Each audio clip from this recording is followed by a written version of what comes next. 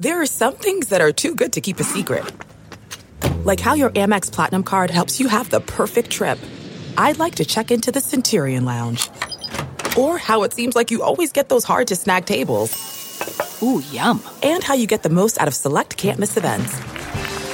With access to the Centurion Lounge, Resi Priority Notified, and Amex card member benefits at select events, you'll have to share. That's the powerful backing of American Express. Terms apply. Learn more at americanexpress.com/withAmex.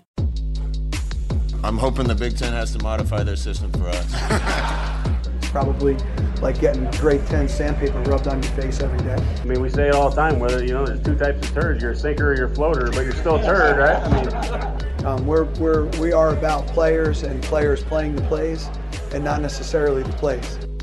Welcome to the Varsity Club podcast. My name is Derek Peterson. Joining me this week, I have two of my Jacob's here. One of my favorite people to talk to, Brandon Vogel. Brandon, hello. How are you?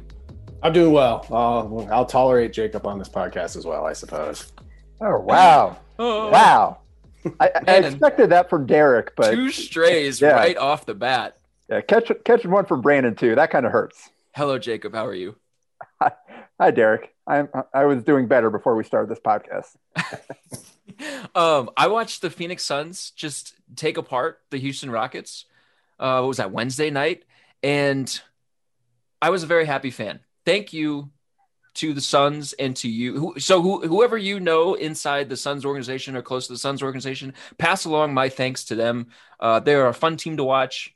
Devin Booker is happy, so I'm happy for you. And they handed the Rockets another loss. I think they're 4-9 right now, which for me, my team owns their pick as long as it falls outside the top four. So I'm very excited about that. So thank you. Congrats on the Suns being good. Yeah, it's been a long time coming. Nice thing is they're not even close to playing at their peak capabilities. So hopefully they can get that figured out at some point. But based on what I've gone through the last decade or so, it's very much more enjoyable right now than it has been. It's fun watching DeAndre Ayton too, because he looks competent on defense. And then there's Mikal Bridges. That's just arms everywhere, arms all over the court, everywhere. I watched him in the first game of the season against Luka Doncic, and I was like, this is the guy that I think is going to be the MVP in the season, and Mikal is just locking him up. Yeah, he is uniquely there are a couple of times where Luka just like ran through him because he's like 230 pounds and Mikal's like 200 pounds. But he's uniquely equipped with his length and just his anticipation to defend what Luka likes to do. Because he did the same thing in the bubble too. It just made life really miserable for him down there. So Mikal is very fun to watch. Ayton, it's been a bit of a struggle so far this season. The last handful, he's really starting to kind of ramp it up. And he was absolutely dominant against Houston, which is awesome to see. He's actually dunking the ball now. He's 7 foot freak athlete, giant human being, averse to dunking the ball for some reason. He just doesn't like touching the rim. So he had like 5 dunks, I think. So it's been awesome kind of seeing different parts come together. And looking forward to seeing all of them firing, like all cylinders firing at the same time, hopefully later in the season. Brandon, is that an Appalachian State hat that you are wearing? It is.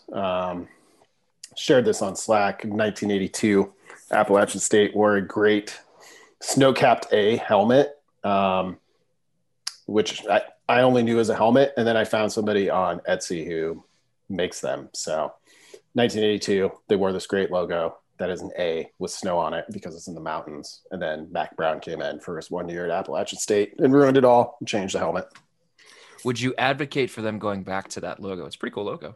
Yeah, I absolutely would. I mean, we saw the great social media video, I think, when they announced an all-white alternate that was basically shot in the snow. Yep. Snow's a big part of the Appalachian State mythos. So let's do it.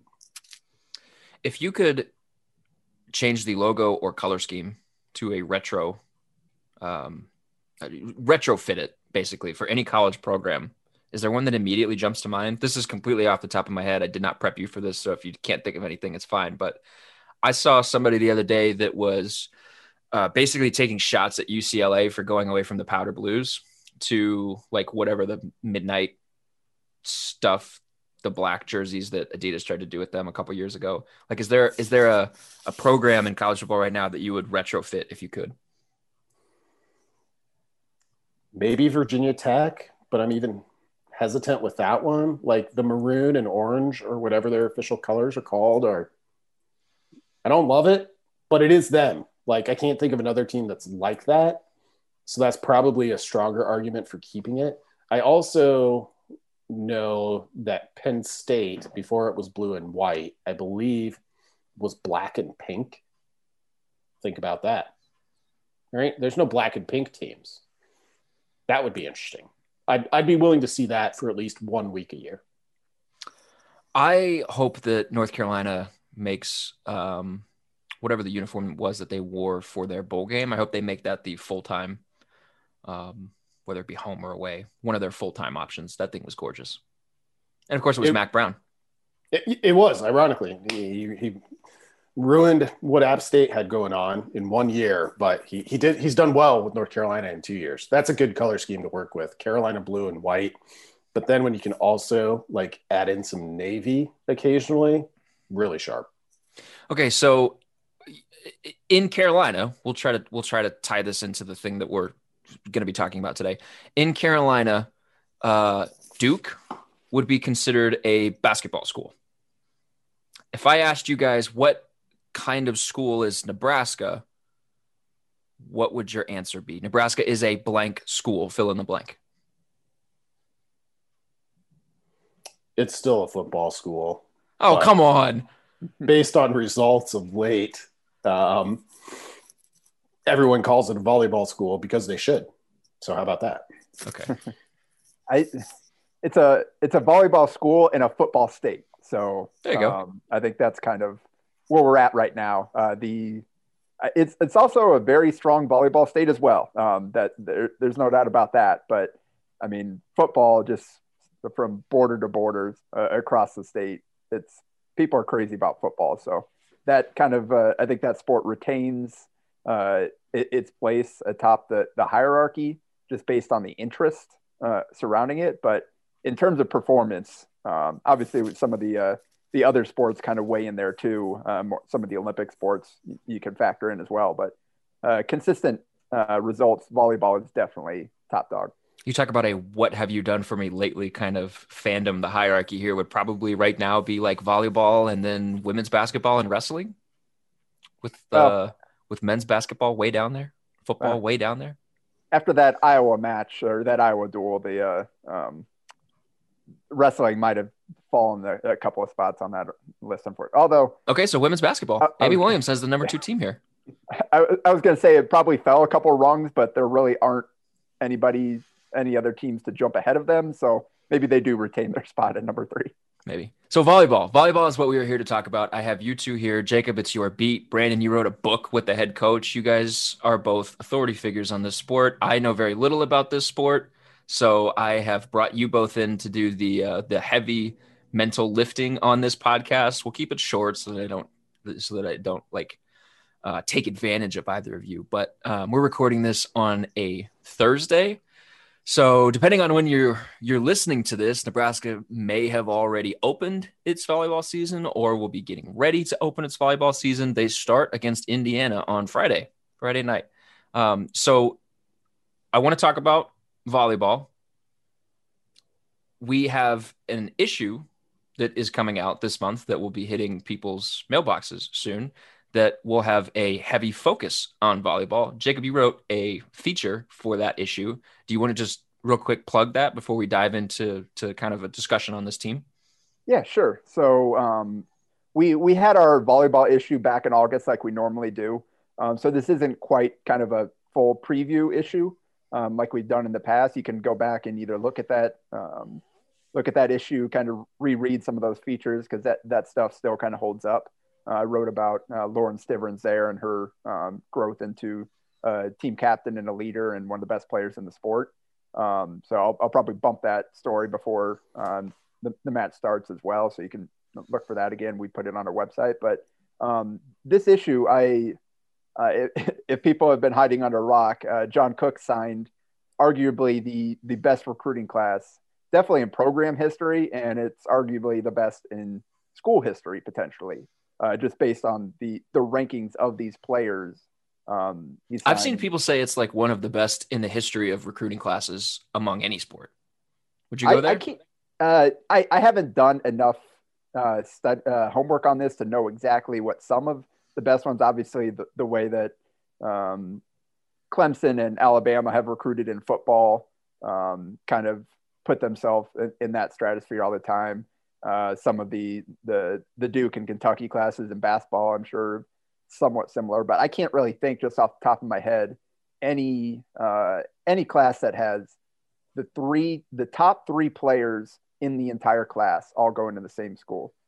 Then you have the 10th player in the class, the 16th, and you're rounding it out with the 70th best player in the class. So a 6-player class, so it's a big class, all full scholarship players. Again, 5 of them are top 20 recruits in the class, and the 70th recruit is a local 6'4" middle blocker with a lot of upside. So it's pretty special. You sign basically the best recruit in the country at every position but middle blocker, and again, you sign a pretty good one at that spot too. So it really is amazing what John Cook did with his class. And as I was kind of thinking about it after signing day and all this stuff, I was thinking back, it'd be kind of interesting to see how this class came together and kind of what the players themselves thought as kind of this process was playing out. So that's what I did. I went back and interviewed. I didn't talk to all 6 of them. I just kind of stuck with the local recruits. So I talked to Lindsey Krause, Riley Gray, and Whitney Lowenstein to kind of just get their feelings on and their thoughts on kind of how things played out. So I kind of put it together in a timeline of, all right, this is when when Cook really first started, put the idea together at that Dream Team camp in 2017, and just how it progressed over the next 4 years of how he was able to put this recruiting class together through the eyes of the players themselves. Brandon, these issues are always sort of a labor of love for you. How do you feel about this one that we've just sent off? I feel really good about it. I think the feature that Jacob wrote, and I'm not saying this just because I took a shot at him at the start of the podcast to try and build him back up. I mean, it's a great read first and foremost, but that story to me, I think really exhibited the value of the relationships that Jacob is able to build in the prep space by going to all of these matches, all of these basketball games, all of these football games. He knows these people. Like, it's not the first time they're talking to him. It's not just, hey, would you talk to me for this story? He's been talking to them for, in some cases, years. And, the story's been on the table for a month or two now. But I thought it was really a really fitting testament to that, to just the value of relationship building as a journalist. And I think it comes through in that story. The issue as a whole, I thought was really strong. Greg Smith, our recruiting analyst, had a really great feature on tight ends, which was told in a unique way, I thought, in terms of talking to some of their high school coaches as much as the players themselves, just about it's kind of unbelievable to think that, okay, tight end has been trendy for a while in football, right? Like the Patriots, kind of started that. And when the Patriots start something, everything kind of flows from there.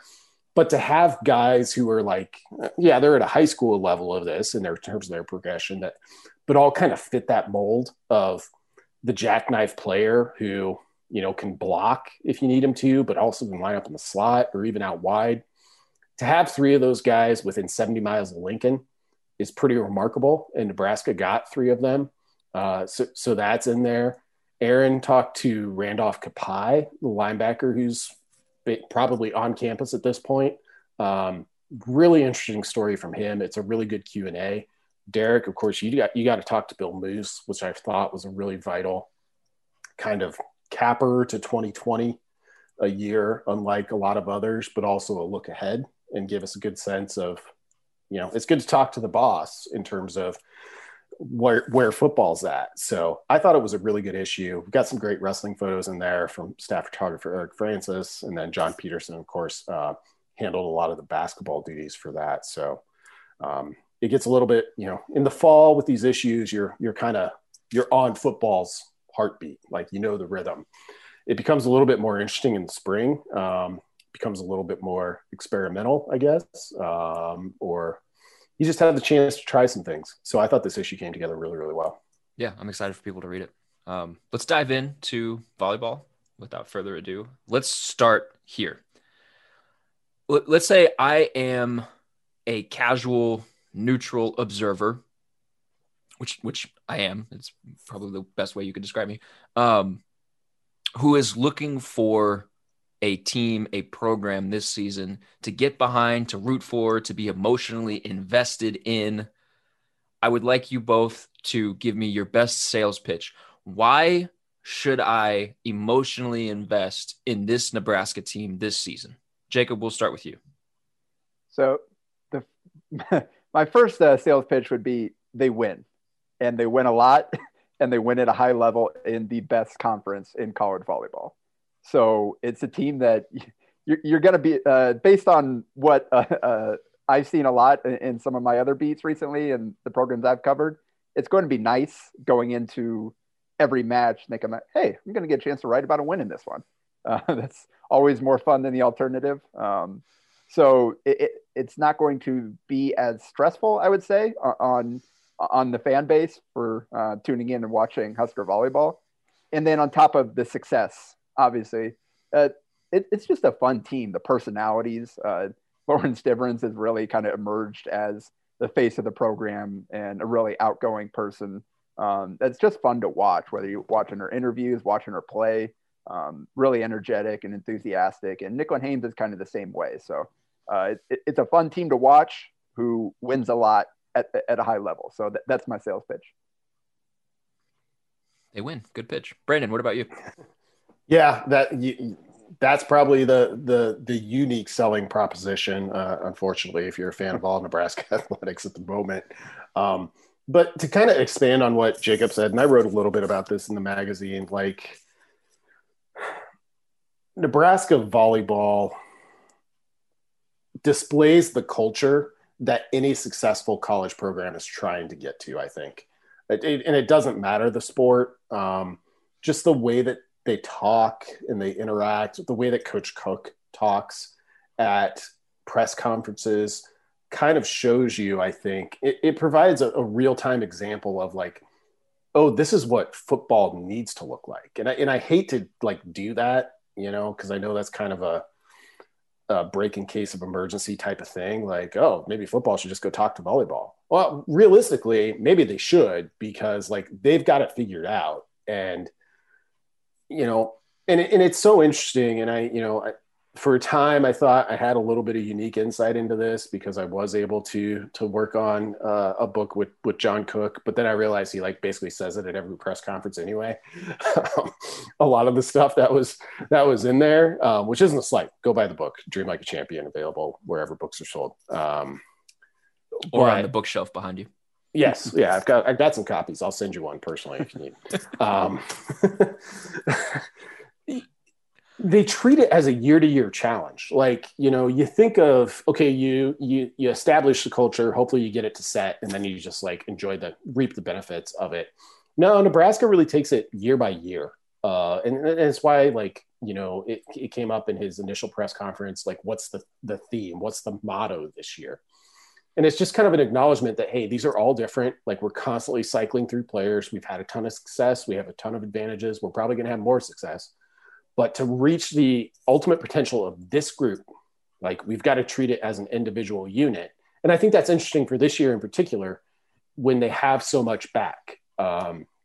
So there's going to be some new pieces, of course. There's going to be new challenges, certainly, with just the way this year has gone. How do they tackle those? Are they able to build the kind of team culture that takes you from, say, an Elite Eight or a Final Four to a championship or a championship match? And that's kind of the challenge for Nebraska. You're talking about very slim margins. They're going to be very good year in and year out. What separates those teams from those that get really, really close and those that win the final match? Correct me if I'm wrong. I read this, I think in Jacob's thing, maybe 2 days ago. They were picked third. 2 Huskers were named to the preseason All Big Ten team. They return every starter from last season's team, correct? Correct. Is that uncommon? Yes. I mean, it's just like any other sport. It's tough to bring back everybody every single year, and particularly from a team that's as good as they were. Typically, teams that are good, they've got a lot of upperclassmen. So the fact that you didn't have a single senior on the roster last year and you still had the success that they had, it does kind of create a pretty special situation. And that's why Brandon talked about taking everything year by year. And they certainly did that. But even like bigger picture than that, Cook really did see this as a 2-year cycle here with this team. This kind of 2-year stretch is what he was building up for with this kind of most recent group of players. And last year, yes, they wanted to go all the way. They were hoping to get back to the Final Four, fell a little bit short of that. But he said that was kind of them getting to the 50-yard line. So now this season, with bringing all of those players back, it's now you're marching towards the goal line from midfield. So you're able to kind of run it back here, look at everything that kind of held them back last year, improve on that, and hope it's enough to get you all the way this year. So it was definitely a kind of a special situation. Being picked third was certainly interesting. I find it strange that the national coaches seem to have more respect for what Nebraska brought back and has than the Big Ten ones did, because Nebraska is 5th in the preseason ABCA coaches poll, but they were picked 3rd behind Minnesota in the Big Ten poll. And Minnesota was picked 7th in the coaches top 25. So, and Nebraska beat Minnesota head-to-head last year, and they finished with the same record. Minnesota went to the Final Four, but they also got to play Louisville while Nebraska ran up against Wisconsin. So, and they bring back a lot too, and enroll top, I think the 2nd best recruiting class in the country. But still, I did find that kind of strange, just in the discrepancy within the two polls. It's just petty coaches, man. That's what it is. It's petty coaches looking at John Cook and saying, would you give us a chance for once? I think you wrote that they've been at least to the Elite 8 in every year in the last 5 seasons. And then they just signed, like we talked about in the open, and you wrote about, a tremendous recruiting class. Probably every other coach in the Big Ten is just like, dude, chill, cut it out. It's like LeBron with the MVP award. Just leave us alone. Brandon, this team was an Elite 8 team last season. What's the biggest change or tweak that they can make, should make, have made, will make, that can get them over the top and back into the Final Four or the national title discussion this season? Yeah, I jotted down 2 things here. I'm going to leave one because I have a feeling I know where Jacob might go. Well, he might go here too, but this is one I'm taking out of the 2 options. Okay. I think they're going to be more dynamic at what's essentially their 2nd middle blocker spot. So they added Kayla Coffey, a transfer from Missouri, who's a pretty dynamic and athletic player. And they also have Kaylin Meyer, a true freshman from Superior, 6'3" true freshman from Superior. So she enrolled, she would have been a freshman if they'd played the 2020 season on time. Outstanding athlete, was a 2-time Gatorade track and field athlete of the year in Nebraska. And I'm pretty sure she was a thrower, discus for sure. I don't know if she threw shot or not. And, the history of extraordinary track athletes excelling in the sport that they choose to focus on in college is pretty strong. And Coach Cook said, in the past week, that they've got quite a competition going on there. And Callie Schwarzenbach, who has manned that spot really for 2 seasons now, kind of has a fight on her hands. So I think they have the ability to be a little bit more athletic there, a little bit more dynamic potentially. And I think that, again, with Nebraska, you're talking about such slim margins to improve upon an already high level. But that's kind of the first thing that I thought of. No, maybe not the first thing. It's the thing I chose to go with. So there you go, Jacob. Teed you up. We'll see if you choose right. Well, the one that I had marked down is the serve and pass game. And that There we go. Yep. Brandon celebrated. He knew exactly where I was going with this. And it really is kind of what John Cook has built his program on. The serve and pass game, serve, pass, and defend. They've had some outstanding offensive players, some dynamic hitters, great setters every single year. But what makes them elite is kind of doing the little things, the serving, the passing, and doing all the little fundamentals better than their opponents. And I think the reason that they fell short, yeah, we're talking about an Elite Eight finish as a disappointing season and falling short, which shows kind of the standard that they've set for themselves. Which is insane. Yeah, exactly.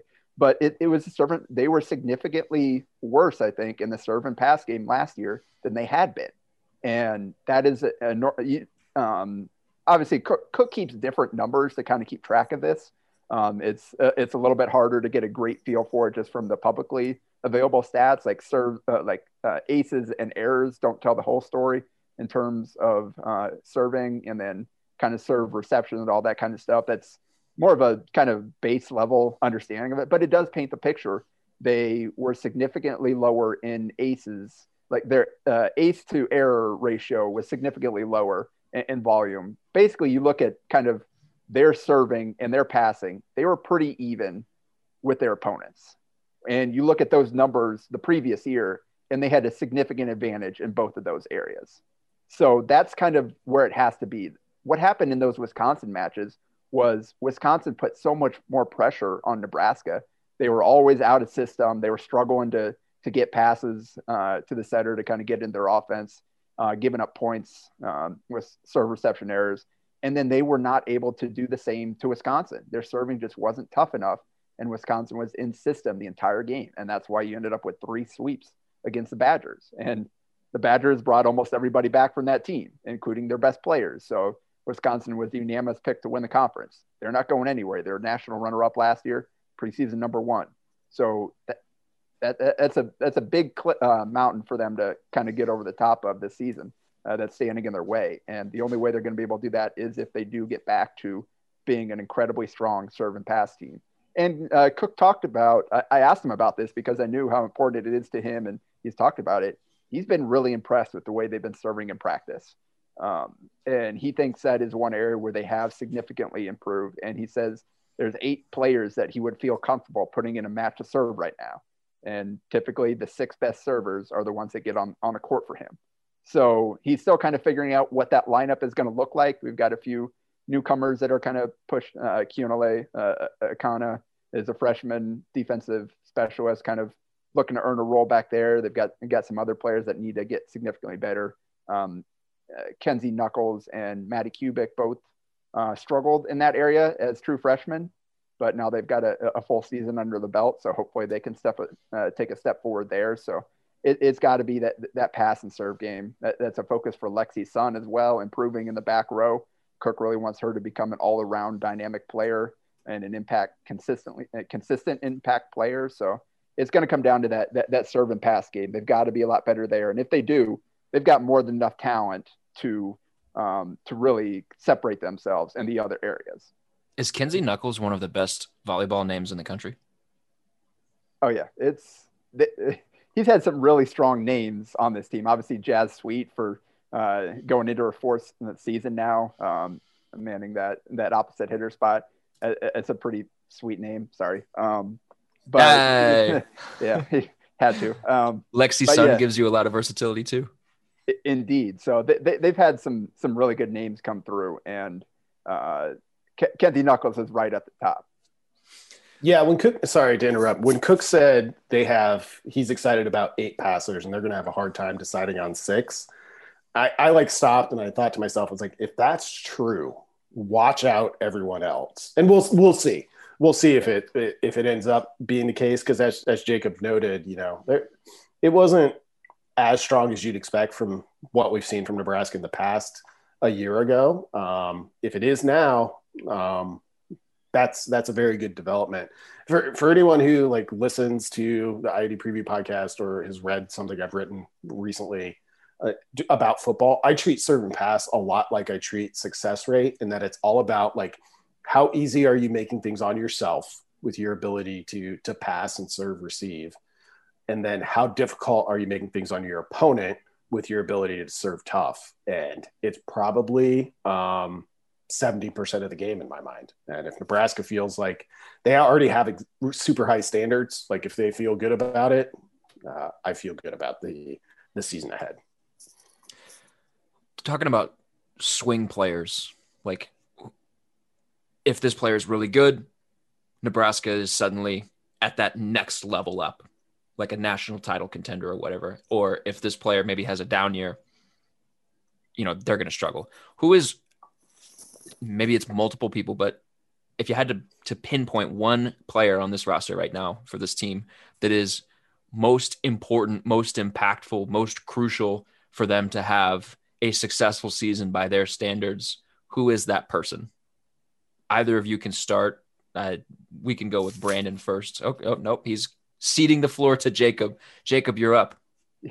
Yeah, I was thinking about this one. It's kind of tough to pin it down because as soon as I settle on one person, I start thinking, well, actually, if she does this, then could be even more impactful. But for this case, I wrote about Lexi Sun on the website, so go check that out. So I'll go Nicklin Hames in this space, kind of hit a different base here.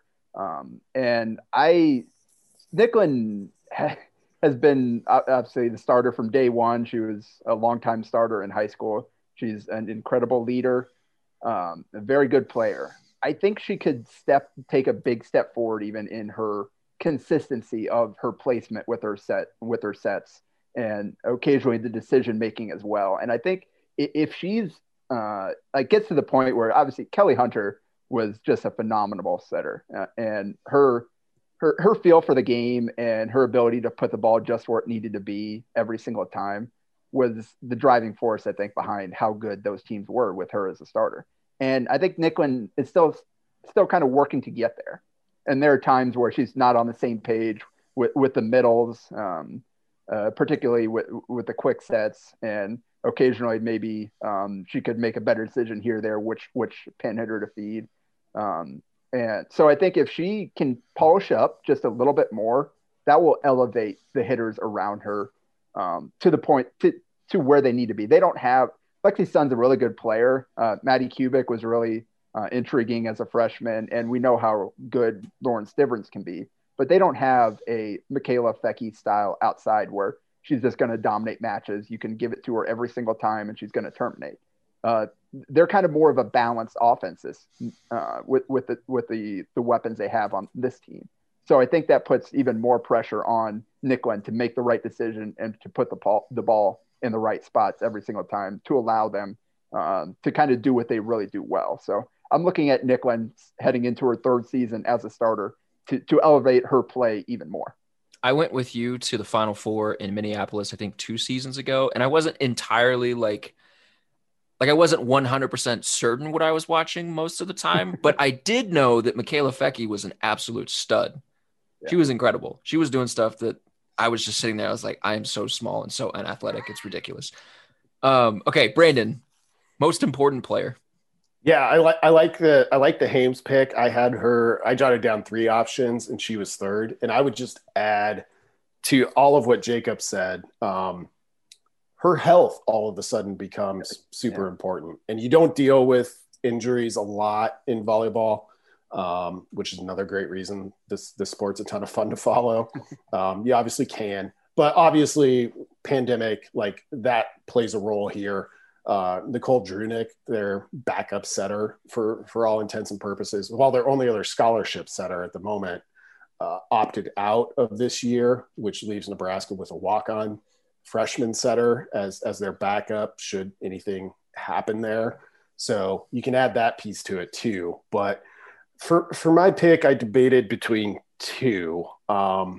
And the first name I jotted down was Lexi Sun. And a lot of this is covered in Jacob's story. So go read that. I won't spend a ton of time on it, but I think she's a really, really good player. And compared to, say, a Stivrins, so like you're talking the elite of the elite, and maybe even a Maddie Kubik a little bit as a true freshman, she her performance swings a little bit. And Coach Cook talked about this in the lead up to the season of just like, if she performs at her peak ability more consistently, I think that elevates Nebraska. I would also put Jazz Sweet a little bit in that category as well. If she has her best year, and there was an off-season arrest, Coach Cook was very complimentary about how she's bounced back with that. If she comes back and has her best year yet as a Nebraska player, I think those are the things where you're talking about a team that's already in the 99th percentile. It maybe gets you that extra 0.8% that puts you in a championship match, which would be effectively a home game for Nebraska probably in this year. So those are the two that I went with. It's crazy how when you're really bad, slight variations on the margins can be super impactful. Nebraska football is experiencing that. And then also when you're really, really good, slight variations on the margins can be super impactful. So thoughts on the scheduling model. Let's go here next. So the Big Ten kind of switched up scheduling. When I first saw that this stuff came out, I was like, man, teams that would have to come to Lincoln are probably really, really excited that Nebraska cannot have fans in the stands for these games. Where do you guys stand on the way that they've kind of tweaked the schedule this year? Jacob, let's start with you. Yeah, it's going to be really interesting to see how it plays out. And as someone who writes about all these matches, I don't love the kind of back-to-back against the same team, because you're watching team and then the very next day you're watching them play again and writing about the same team. So if the two matches end up following kind of the same script, it's going to be a little less interesting and varied in terms of what there is to cover. But it also could, as Cook talked about, it could provide some the ability to kind of, for coaches to really shine in terms of making adjustments and the tweaks you do make. So it could produce a very different match in round two, especially once you get into playing against the better teams, where you can't just roll out your team and expect that you're going to be able to have some success. Yeah, I don't mean to interrupt you, but I was reading your thing with the comments from Cook on this exact thing, and the thing that kept popping into my head was kind of has a playoff vibe to it. Yeah, it's quick turnarounds, Mm-hmm. but and then like you would be in a series with professional sports, you're playing the same team multiple times. So game to game, there could be some swings, or it could, again, if you're talented enough, you could just kind of, hey, we're going to do what we do and we're going to have success. So it's kind of seeing that balance between the different levels of opponents that Nebraska will face and kind of how they compare one weekend to the next. That'll be interesting to see. But I think, as Cook said, it gives them their best chance. It limits the travel as much as possible. It's not the best in terms of competitive balance necessarily, and you're not going to be playing every team in the conference and all that. But I think this will hopefully give them a chance to keep limit exposure and give them the chance to play as many matches, because you're not worried about playing a match on a Wednesday and then the testing 3 days and playing again. It's if you make it to your Friday match, you're probably going to be good for the Saturday match as well. So you can get those kind of matches in, get them knocked out, and then you've got the 5 days or whatever to kind of go back, regroup, and kind of get ready for the next week and hopefully stay safe. Yeah, my gut reaction to the schedule was kind of, if Cook's intrigued, I'm intrigued. And, as Jacob mentioned, he asked him about this, and he flat out said, he's like, as a coach, I love it.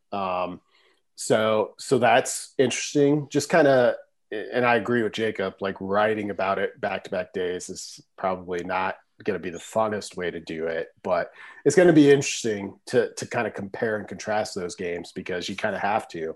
I do think it's advantage Nebraska with this back-to-back setup. Like, Nebraska is just a team that can beat you multiple ways. Like, if Lexi Sun's not on Friday night, you can probably still win. If the next night, Lauren Stivrins is a little bit off, you can probably still win. But Nebraska's not the only team in the Big Ten that can do that. Wisconsin, Minnesota, Penn State, I would certainly put in that category as teams that can beat you multiple ways, and they'll have an advantage. The Big Ten, well, for a long time now, has been the best volleyball conference in the country, top to bottom. I think this year it might look a little bit like there's a wider gap between the top and the bottom, and it might be due to just kind of the back-to-back format, because those teams that come in with natural advantages, those programs that have been doing it for a long time, it makes it a little bit harder for teams like Michigan, Ohio State, Purdue that are trying to kind of catch that top group. I think it might make it a little bit harder for them to do that just by the nature of the schedule. That's interesting. I was going to ask you guys that question next because, you know, it's not a perfect comparison, but just thinking about the way that this past Big Ten football season started with, you know, camps being messed up, people being out with COVID, with a bunch of varying circumstances and situations. Like we saw random results early in the season, a bunch of random results. And I was curious if maybe, you know, because Cook talked about, Jacob, in one of the pieces that you wrote, Cook talked about how like if a team wins that first game and they come back the next day, is the motivation the same from the team that won, or is it going to be like, okay, well, we already beat these guys, and for the team that lost, is the motivation going to be the same, or is it going to be ratcheted up or whatever? So maybe there's a chance for an uptick in randomness, but it doesn't sound like you would think that, Brandon. Yeah. Go ahead, Jacob. Okay. Yeah. Yeah. Because that's where I think advantage for steady programs with great coaching. You have the kind of, again, the X's and O's factor of the coach making the tweaks from one game to the next. And then you have the emotional factor, the experience factor of, all right, we can't just come in here and kind of go through the motions. We know we have to be up and ready to go for every match in this conference. And so, like Brandon said, I think if that's the case, Nebraska fits well into that category. You've got great coaching and you've got a high standard that he holds all his players to. And you've got a lot of experience within that. So I definitely think that obviously the losing out on some of the home court advantage, that normally is a huge impact on Nebraska's season and is strong in their favor. So they're losing out on that. But the trade-off is, I think they project to do well in this area compared to some of the other programs in the conference. Yeah, I think because what the college football example you brought up, Derek's a good one. College football is a sport that is largely one of haves and have-nots. And the group that's in the haves changes a little bit all the time. But, you know, you go 10, 12 years at a time where you're just like, yeah, that team's just going to be good. Like they recruit well. They have whatever advantages the game provides right now, whatever advantages they've engineered. And they just live off of those. It's why, you know, every year over the past 5-6 years in college football, it's just like, oh yeah, it's kind of Alabama, Clemson, Ohio State, and then the rest will sort itself out. Volleyball is that times like 5. I mean, there's only, I think, I'll get the number wrong, but there's like 8 or 9 teams that have ever won the national title in volleyball.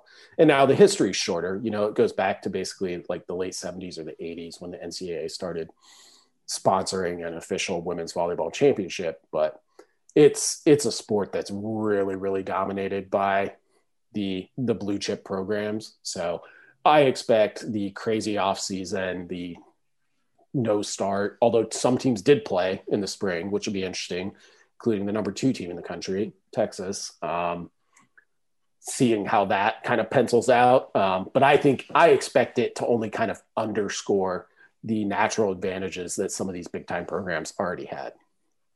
So we've talked so far about wanting to get old and stay old and that being a point in your favor. We've talked about kind of being fundamentally sound in your play. Scott Frost is feeling pretty vindicated right now. So, no, that's a good point. I mean, like, I've never through these past 3 wild football seasons that have seemed, I don't know if off track or behind pace is the better word, but either one of those, like, I've never doubted that like his vision of where it needs to get to is astute. It's just a matter of actually getting there, which is not a hurdle that Nebraska volleyball has to clear. This should be good. You guys have convinced me I'll be a fan this year. if I'm allowed to be a fan. Yes, you are. Break any journalistic principles here. You've been to a volleyball Final Four, so that also gets you in. The other great thing that I forgot to mention about this is, while it will be sad to not see a jam-packed Devaney Center, not see the road environment at Wisconsin when Nebraska goes there, which should be an absolutely huge 2 matches. The random volleyball fan is going to get to see more volleyball this year than ever before. 15 of Nebraska's 22 are scheduled to be on TV at this point. Like, you're going to be able to follow this like basketball, which is a pretty unique thing for this sport. And I'm super excited about that. Good for them. So, all right, well, I'll let you guys get out of here. Thank you so much for coming on the podcast, both of you. Jacob, sorry for taking shots at you in the open. Thank you for lending your expertise. Yeah, I think we turned around after a rough start. Okay, good. Brandon, thank you for coming on. Thank you for sharing your very colorful color black sweatshirt jacket with us, and the wonderful Appalachian State hat. If you go to hailvarsity.com/Nebraska-volleyball, I know that's kind of a mouthful, you can find basically every single volleyball story that has been written on our website. That is the place where all of Jacob's volleyball coverage lives. You can go there and you can pretty much just go down the list and get yourself prepared for the season. Also, be on the lookout for the magazine coming to your mailbox. And if it's not coming to your mailbox, then you should think about changing that. Go to hailvarsity.com and get that sorted out. Keep reading at hailvarsity.com. We'll also have basketball stuff, and we'll continue to have football stuff. Winter conditioning for football starts on Monday, and we found out from Scott Frost this week that spring football is going to start a little later than normal, but we have a date for the spring game. So there's always football news. Volleyball starts up. Basketball is still going on. The women are playing. The men might play at some point the rest of the season. Maybe. We'll see. Hope everything is going okay with them. Brandon plugged his podcast, the IID Preview Podcast. It doesn't have episodes right now, but make sure you subscribe to it. Leave him a 5-star review. It's really good. Also, Jacob has a podcast with Damon Benning, the Nebraska Preps postgame show. Subscribe to that. Greg Smith and Jay Foreman have their own podcast. The Straight Up Breakdown podcast. We have so many. And then Aaron and Sasha Durkin have their own podcast, the Mind Your Own. So you can get basically something for every day of the week and every mood that you're in and every sport that you want to read about. So keep reading hailvarsity.com.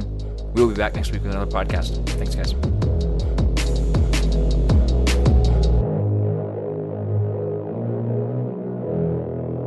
A Huda Media Production.